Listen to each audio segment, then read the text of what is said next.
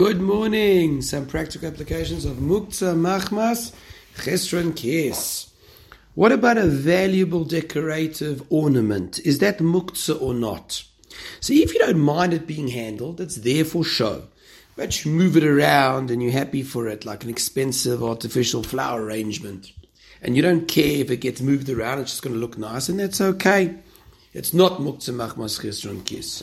However, articles of, like, let's say, silver, crystal, heirlooms that you keep specifically in one place and you particular it shouldn't be moved around, that is Muktzeh, Machmas, Chesron, Kes. What happens if your mezuzah falls down, Chas v'sholem, on Shabbos or Yom Tov? What is the din with that?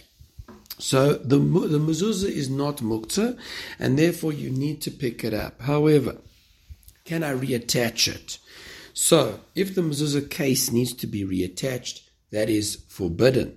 But if the mezuzah case is on the doorpost and just the scroll fell out, so many opinions say that you are allowed to insert it inside.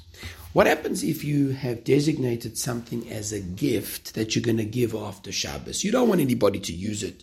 You don't want to give anybody any sort of handling of it because it might mess it up. So then that would be Muktzeh, Machmas, Chesron, Kes. Just on that discussion, can I give gifts on Shabbos?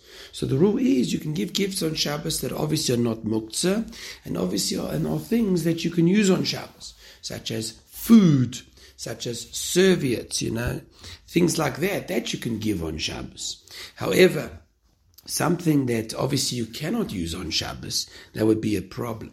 One should avoid coming and giving a plate on Shabbos or a cutlery or crockery which has not yet been toiveled.